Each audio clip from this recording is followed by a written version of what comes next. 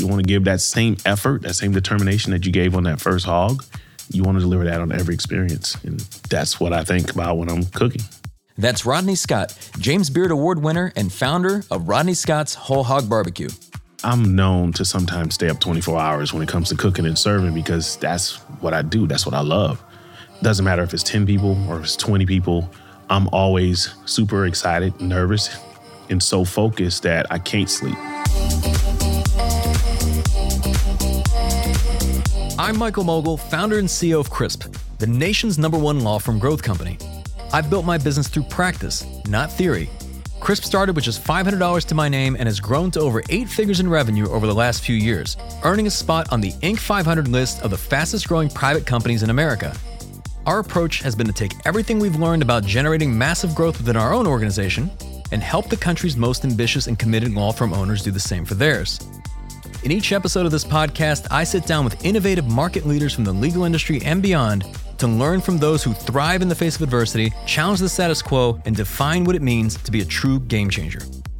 I sat down with Rodney Scott to discuss why true excellence is realized in the details, how to scale your impact without compromising on quality, and why the most successful leaders remain humble and focused. I got to stay focused. There's one guy said, you should be driving this and wearing designer, this, that, and the other. And I'm like, well, I do have a brand. It's called Rodney Scott's Whole Hog Barbecue.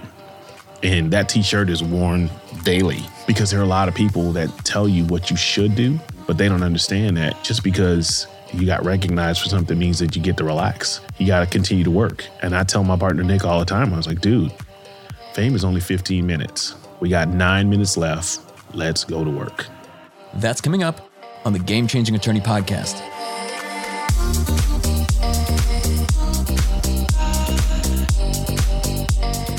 Before we begin today's episode, I want to remind you that we aren't beholden to any sponsors or run any ads on this podcast. This allows us to present all of our episodes raw and unfiltered. I'm not going to push any made-to-order meal services on you or try to save you any money on your car insurance. That being said, I have one small request. If you receive any value from this podcast, please give it a 5-star review. Pay the fee so we can keep this podcast free. Today, Rodney Scott is a culinary icon. As one of only 2 barbecue pit masters to be named Best Chef by the James Beard Foundation, his achievements have been recognized on The Today Show, The Washington Post, the Showtime series Billions, and on Netflix's Chef's Table. But as you'll soon learn, Rodney comes from humble beginnings. I honestly never imagined my life would be what it is today. It was always a dream. At 7 years old, I said, I want the world to hear me, but never really thought it would be the world actually hearing me. Mm-hmm. So unbelievable, and I never really expected to be where it is. Like, if you could speak to like some of your upbringing. I imagine you worked closely with your dad, kind of growing up, and then you obviously learned a lot of lessons. What was the upbringing like? Man, the upbringing was you work, you get paid, or you work, you get to play. It was the kind of thing that we got as kids. And we grew up on the farm, so you had chores. You feed the hogs, cut the grass, these different things. So it was always a responsible duty or a chore that was given to you on a day-to-day basis. And my dad would make sure that you did that. If you didn't, you didn't get the privileges that would come along with it. Mm-hmm. And you had a bit of a different childhood from some of your peers, right? Because of how you spent your time versus how they spent their time. Oh, yeah. You know, as a child, when school was out, you work after school, you fed the hogs, you did whatever farm work around the house. And if we were in the summertime, we were picking cucumbers or planting and farming because my dad planted tobacco, corn, soybeans, all of the crops that were kind of popular in that area. And I'm curious, how did your dad get into kind of the barbecue? So there was the variety store and the barbecue, but how did he even start that up? Well, from what my mom told me, the barbecue started as an addition. You know, out in the country, these rural stores used to sell hot dogs. Mm-hmm. So my dad started doing barbecue sandwiches on Thursdays. So they would cook one hog on Thursday, and barbecue sandwiches would be ready around 6 p.m. in the evening, and we would just sell sandwiches. I remember them being something like $1.50 for a barbecue sandwich.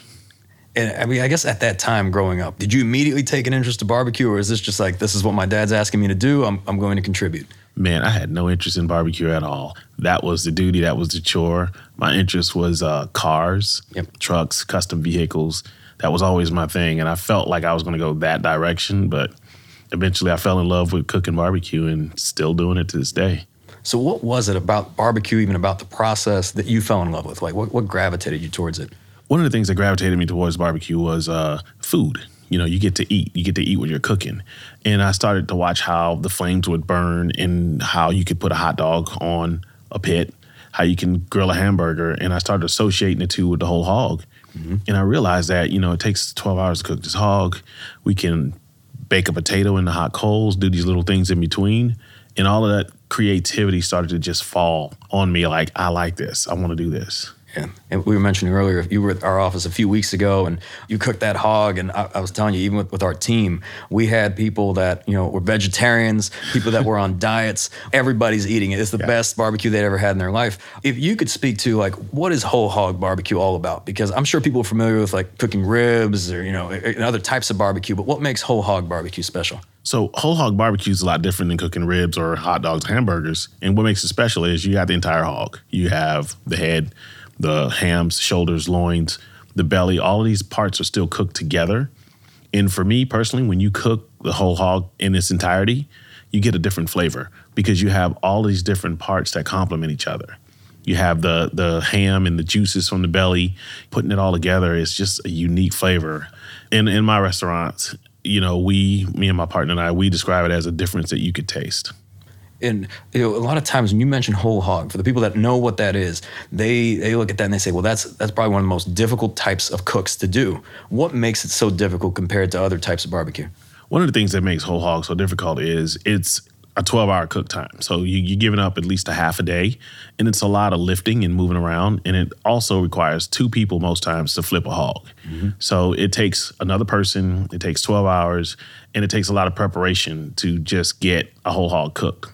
And as you've been doing this just over the years, like, what are some of the things that perhaps make, like, your technique unique from other people that do this type of barbecue?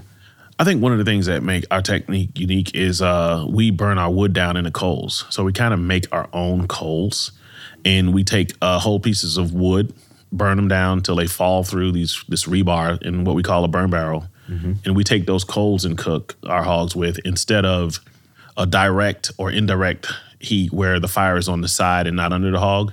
We take those hot coals and cook them with the coals under the hams and the shoulders. And if you're looking back, I'm just curious, what's the difference between the type of whole hog that you were cooking 20 years ago versus today? Like, what have been some of the lessons learned, the experience?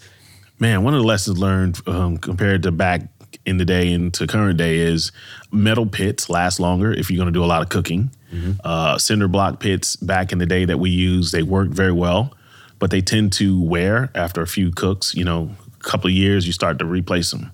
So we've learned that the metal pits are more durable, they last longer, easier to clean because we cook on a daily basis. And another thing we learned is we've learned how to put the pit in a more convenient space around the restaurant by adding air to the room, mm-hmm. putting the pits under hoods. So the pit master can actually be more comfortable when they're cooking in the summertime as well as the winter. And as you were growing up, from what I've read, there's a lot of people that did not really see a future in this for you. Like that there were a lot of people you grew up with. Obviously, you were passionate about it, but they said maybe you'd pick a different career than cooking whole hog. Why did you stick with it? Man, first of all, I didn't have a choice. I said I was going to find the love in what I do. And in doing it, a lot of people say, it's a short-term thing. Nobody's wanting all that pork, this, that, and the other. A lot of negative vibes came, but also a lot of positive vibes of stay focused. You can do whatever you want to do. And I just decided I'm going to keep dreaming big. And if this person can do it, so can I, regardless of what I do. And I remember this one guy said in our church, he said, whatever you do, be good at it. And I said, well, I know how to do this. And I said, I'm going to do my best to be good at it.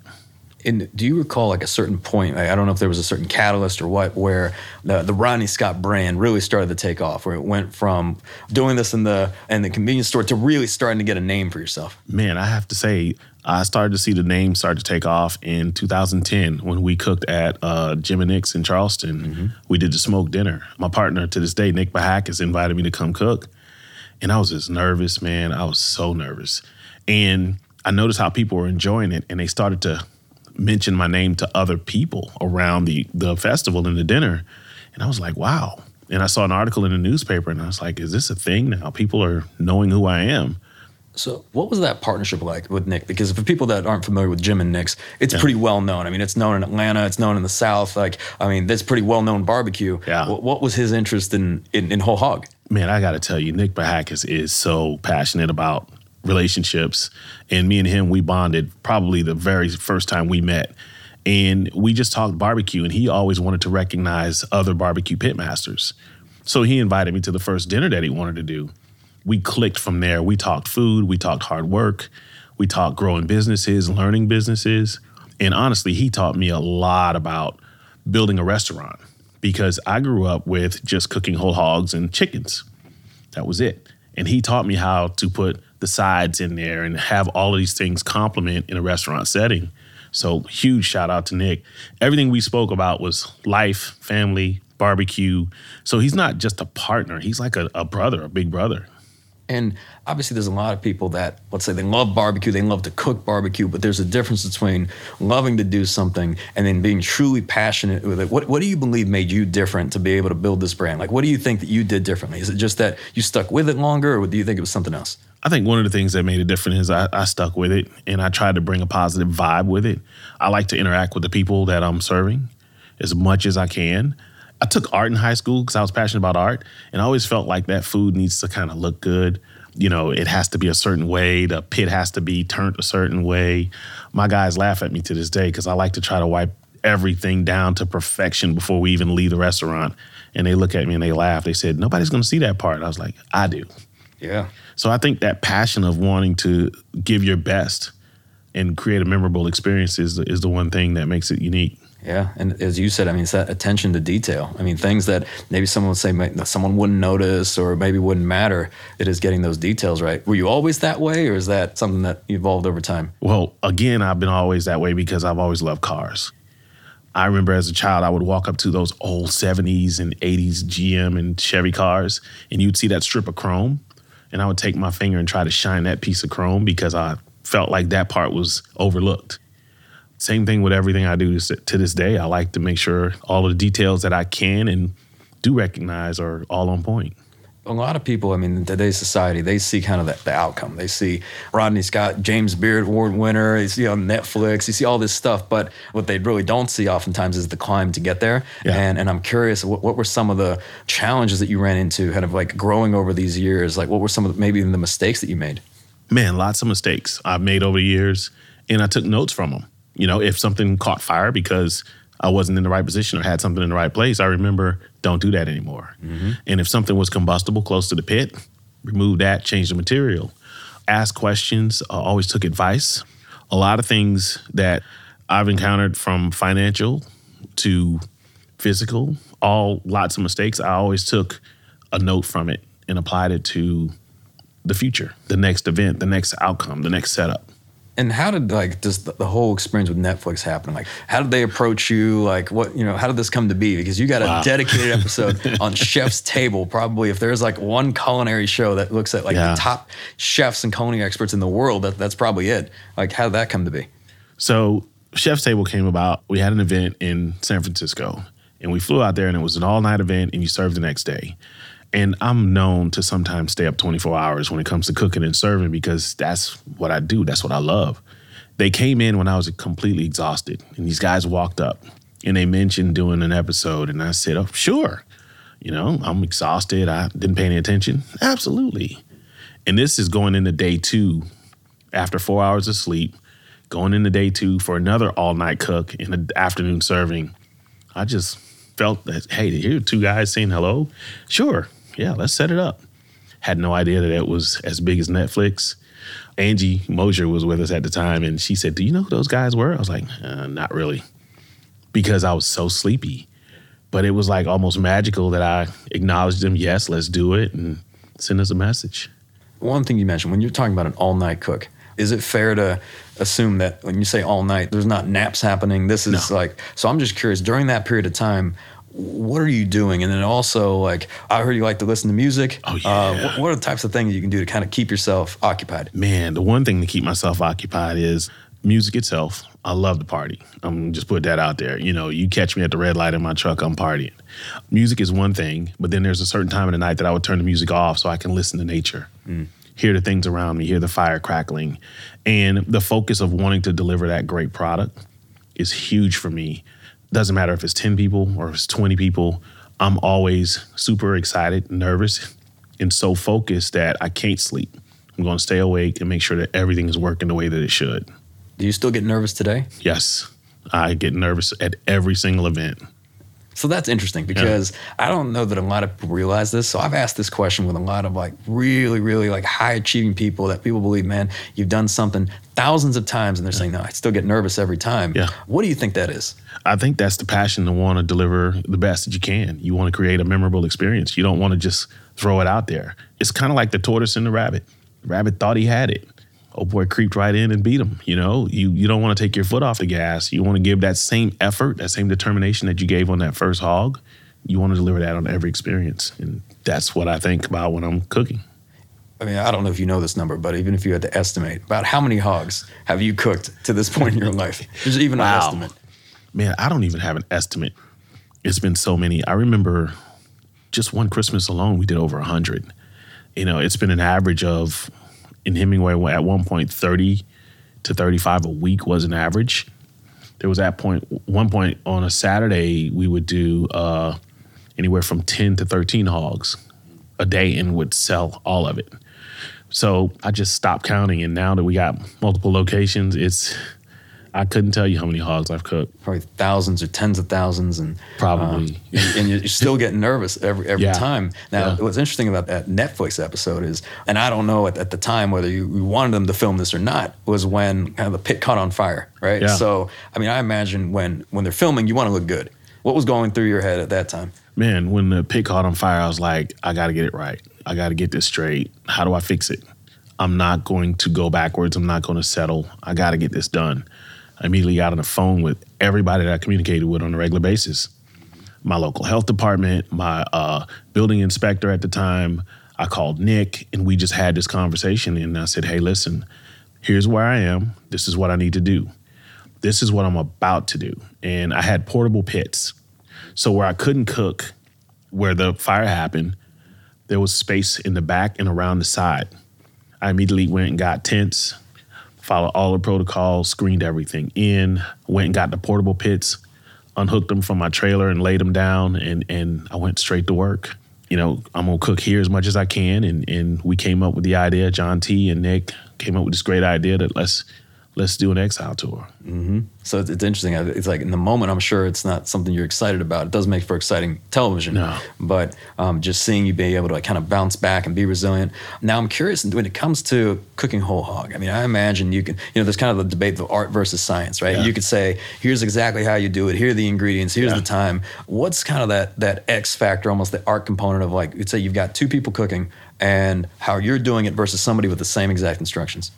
Wow. So the way that I do it, I definitely got to keep the fire going at least 45 minutes before your start time. That's to burn the wood down to make the coals to get it started. And I fire my hog when I say fire, I mean put the coals under the hams and the shoulders with the skin side up. I fire them every 10 to 15 minutes, and I listen for the drip of fat falling in the coals. And a lot of people will fire every 15 minutes consistently.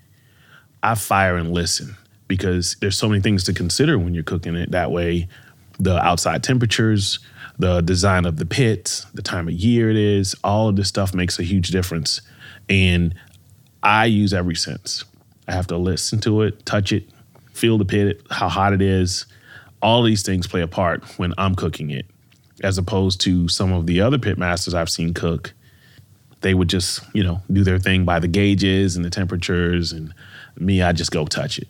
So for the uninitiated, and these are the people that aren't barbecue experts, they're not pit masters themselves, does it ever bother you that if they don't appreciate kind of the intricacies of what goes into the cook, or do you just say, basically, as long as you enjoy the food, I'm happy? When I see a pit master just kind of nonchalantly just doing their thing, I say, well, that's him or her, and I can't do that. I don't want to be that person. I want to just keep on, stay focused. Again, keeping my foot on the gas, making sure that first effort that you put into that hog still apply to each and every one that you do. It kind of hurts a little bit, but then again, it kind of gives me energy to say I'm doing all right by focusing on staying the course. Mm-hmm. It's like having just a respect for your craft. right? Exactly. It's like that, yes. that obsession. So when we talk about just food in general, I mean, I know you mentioned the ability to bring people together, the type of experiences it creates, the communities that it creates. I'm wondering how much of it, just from your experience, what's kind of kept you going is the food itself versus the way it brings people together. Oh man, all of it. The food itself and the way it brings people together keeps me going. Because when you present this food, people are there to see what's going on. But when you're presenting the food and you personally present it to them, you get to meet somebody new. You get to hear their stories, their ideas, their thoughts on how they cook, their different styles of how they cook in regions. And for me, that's a new relationship.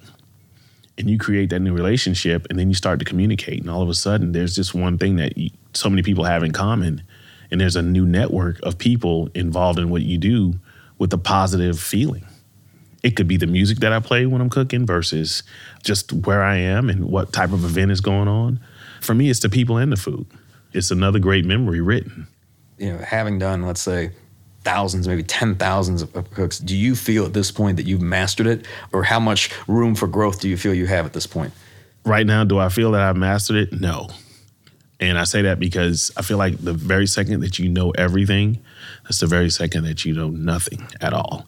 So I continue to listen, learn, and even our new pit masters that we train to follow the guidelines that we lay out for the restaurants, I still listen to them, give them that opportunity to express their thoughts and ideas.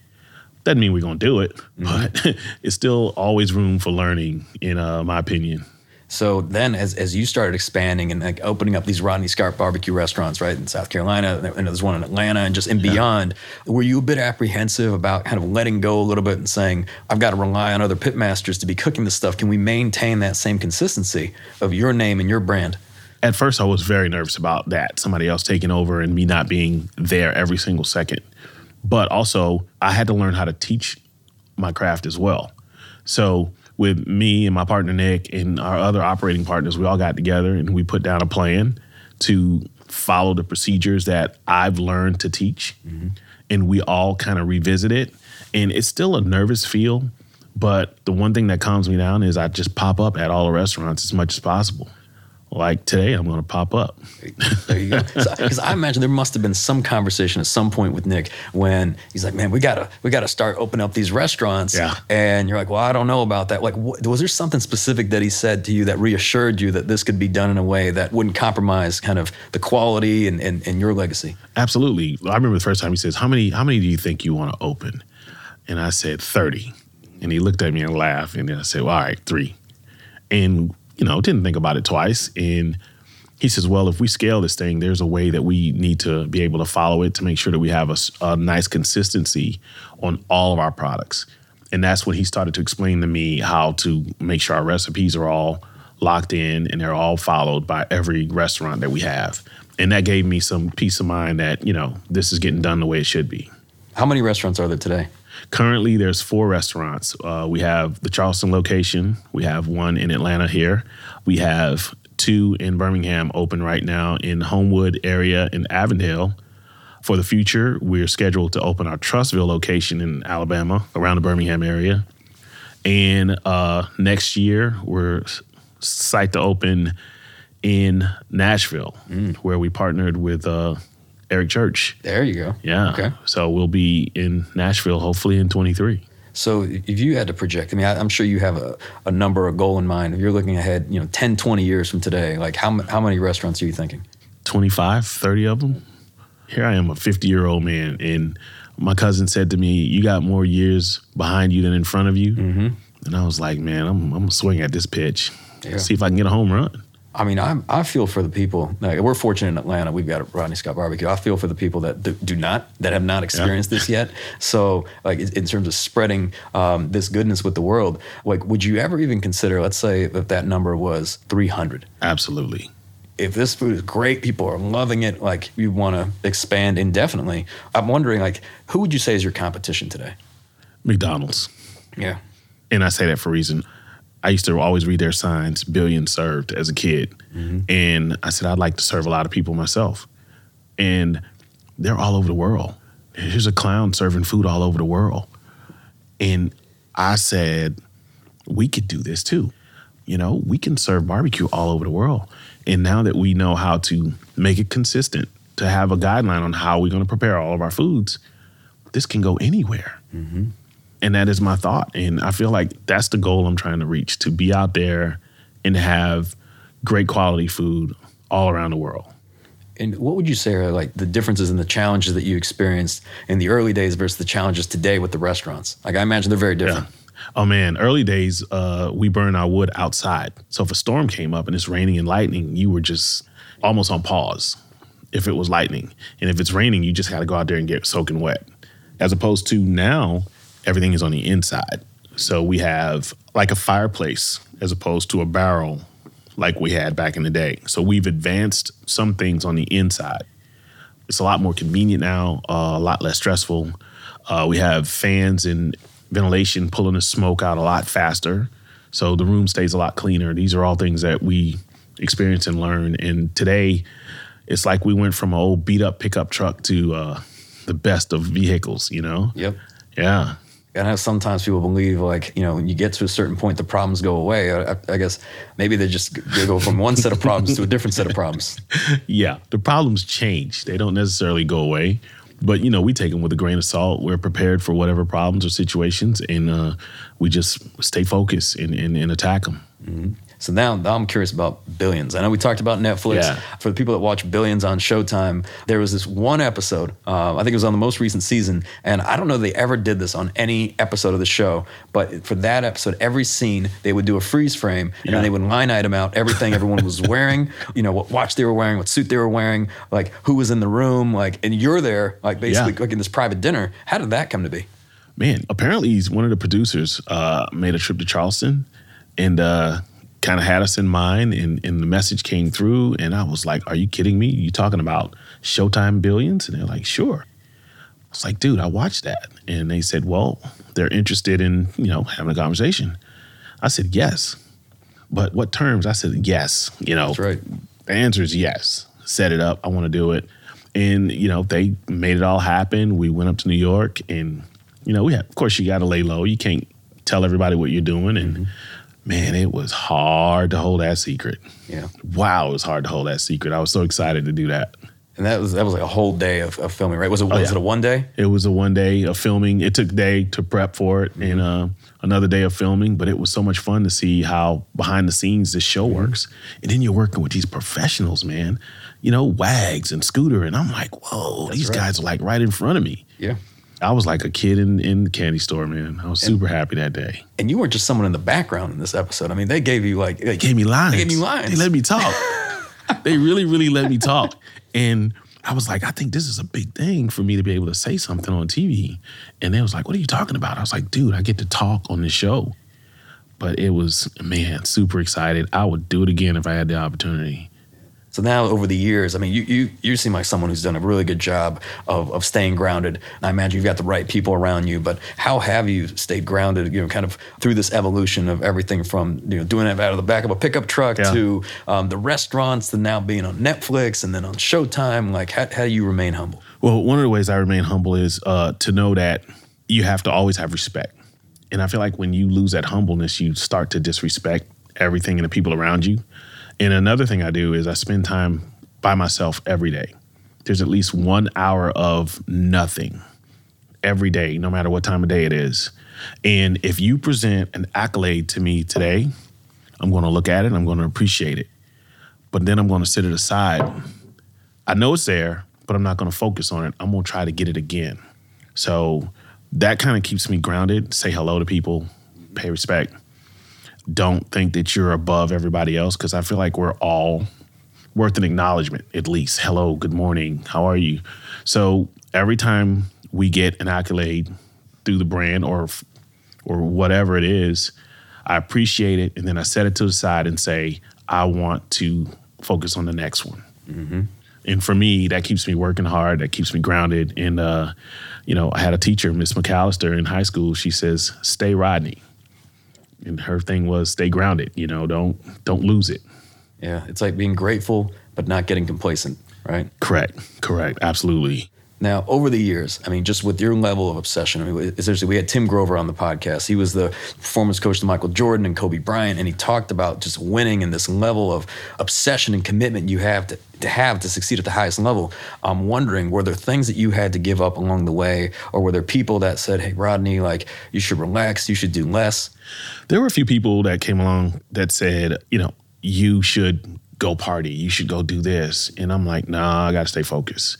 There was one guy that said, you should be driving this and wearing designer, this, that, and the other. And I'm like, well, I do have a brand. It's called Rodney Scott's Whole Hog Barbecue. And that T-shirt is worn daily. Mm-hmm. That's the brand. And I just keep the negative vibes away, because there are a lot of people that tell you what you should do, but they don't understand that just because you got recognized for something means that you get to relax. You got to continue to work. And I tell my partner, Nick, all the time, I was like, dude, fame is only 15 minutes. We got 9 minutes left. Let's go to work. We say that all the time in the restaurants. So I want to put this in perspective for people. If you had to, I mean, it could be a rough estimate, but just think about the time you cooked your first hog to the time where things really started to take off to the first restaurant. What's kind of the time frame between that and the opening of the restaurant, and like how many hogs and maybe how many hours, go into that, just to give people an idea of like how long it takes? Wow. To come from cooking that first hog to where I stand currently today, it's about a 30-year ride. I explained it to a group as a 30-year overnight. And there's a lot of hard work in it. There's a lot of sweat, blood, and tears that's been all up in creating and getting to that first restaurant level. A lot of fear, a lot of determination. It takes a whole lot of optimism, because you can easily lose focus and be down and give up. And I always took things in stride slowly, not too much at once, and just stayed focused. You're talking about lots of hogs, lots of tree cutting, lots of back and forth. I remember driving sometimes to Charleston just to show my face at events, and that's 4 hours round trip. So a lot of networking effort just to get to where we are. And to this day, that still continues. Yeah. It's interesting. It's like, I know a lot of times people look at certain ventures and they say, okay, like, it's about the money. But I fail to see how you can, if it's about the money, I don't know, you do 30 years of just dedication and obsession. There's other ways to make money. This is the one thing that I know. This is the one thing that I understood. And I feel like if I continue to practice it, it would be great. So that's why I stayed focused and said that I can make it the best that I can. And were there times where you thought about just saying, hey, this is not for me. I'm going to give up. I'm going to quit. I mean, imagine at least one time. Yeah, 2019. Yeah. I was like, golly, what is this life? This is tough. And I said, I'm going to give it a few more months. And I got to hang in there. I came this far. I can make it. And it got better, got a lot more settled. And I said to myself, I'll never, ever mentally or verbally give up again, because I got this.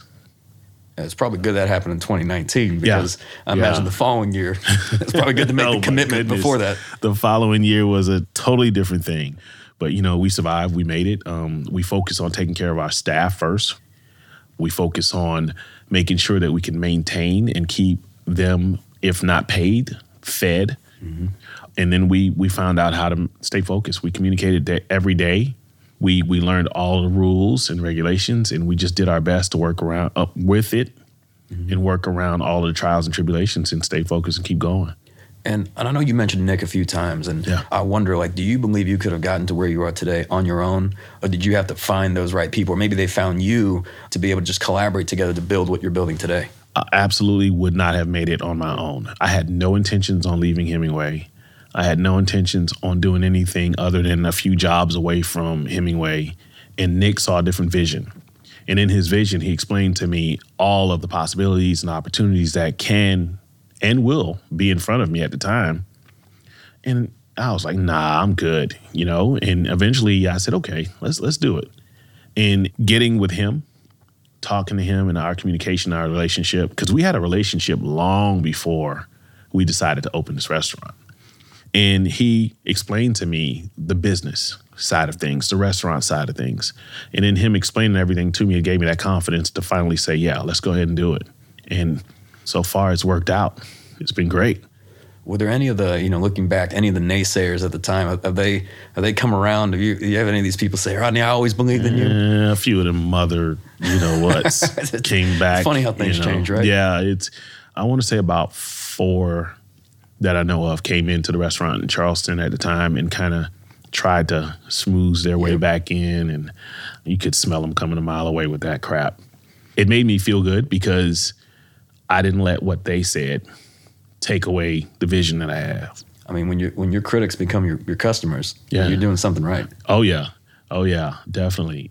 I hear people say something or criticize, and I'm like, all right, cool. Let's work on that part. Mm-hmm. It's more inspiration. So you've described yourself as kind of like a glass half full type of guy. Where does that come from? Like, was it something just from your childhood? Like, how did that come about? Glass half full came from childhood up to current day. You would hear so many people speak negative, talk negative, and yet you're alive. So if you're alive, try to avoid the negativity and just build something positive. I remember I made a playlist on the plane because the lady behind me got on my nerves. She complained about her family. She was complaining about the government and all these different things, and she was ruining my flight, and she sat behind me. And I remember I went through my music and I put a list together, and this list is all upbeat, all fun. By the time I got off of that 45-minute flight, I think I had about 30 songs on a list that were all upbeat. And I said, it's just got to be fun. And my glass is going to be half full. I understand things happen. I understand challenges come along, but you have to stay positive. And my glass has to stay half full, not half empty. And I know we're doing a cook today, and I'll tell you, I mean, the team's already salivating. I'm excited. It really is amazing. Like, what I was saying, like people that would never even try or eat barbecue are loving this barbecue. And more importantly, it's just, even when you were doing that cook a few weeks ago, like it could tell that you were still genuinely passionate about it. Like you're not watching from the sidelines. Like you're right in there. Like you love it. I'm in there. I remember I got a spot on that shirt and I was like, there's a memory. There you go. Mm-hmm. That's one of the shirts that my wife is like, don't mess this up. I'm like, you're in trouble. If I'm wearing it, I'm going to do whatever in it. So. Mm-hmm. Has she been kind of a supporter all along the way? Has she been kind of like your advocate? Oh, yeah. She's definitely been a supporter. She makes sure that I don't let the job get to me. Mm-hmm. She makes sure and not give me a headache when I get home. Mm-hmm. It's like, how's your trip? That's good. Making sure that I'm all good on the home side as well as the work side. She's always been there. Man, if there's important decisions to make in life, outside of like your vocation of like how you're going to spend your time, it is the person you're going to spend your time with. And I mean, I've known so many entrepreneurs that, I mean, it's hard enough as it is to build a business and grow a business, but you come home and it could be, 10 times more difficult if the person there is just giving you a hard time, like basically saying, hey, you know what, you should take it easy, that sort of thing. Take it easy. I get that peace of quiet, that space. Mm-hmm. Everybody has that section in the house where they can just go to and it's just quiet. Mm-hmm. And you can do whatever you feel or whatever you're thinking. Mm-hmm. And, I get that. I get that peace on a daily basis. So that helps a lot with the way that we travel, the way that we work, and the way that we're getting things done with these new restaurant openings. So all of that helps. And now as you reflect, I mean, just on everything up until this point, are you proud of yourself? Man, I am very proud of myself. I'm surprised at myself, very humbled and appreciative that the dedication and determination really stayed with me to continue to live out the dream. Yes, the dream was for them to hear me, but now they're seeing me, they're tasting our food, and I'm interacting with people that I've seen on TV. I'm on TV, and all of that, man, makes me very, very proud and gives me that feel good of spreading that joy back to younger generations. Like, hey, the world is your playground. Take it over. How old are you today? I'm 50 years old. Yeah. So isn't it interesting when you think about that? Because you talk to different people, and I'm sure they think that, at this point I'm at the whatever halfway point of my life, and I imagine that the past 50 years have now been the preparation for the next 50 years. Oh yeah, definitely. I remember when I was 35, I told this older guy, I said, I want to retire by the time I'm 40. He was like, boy, you crazy.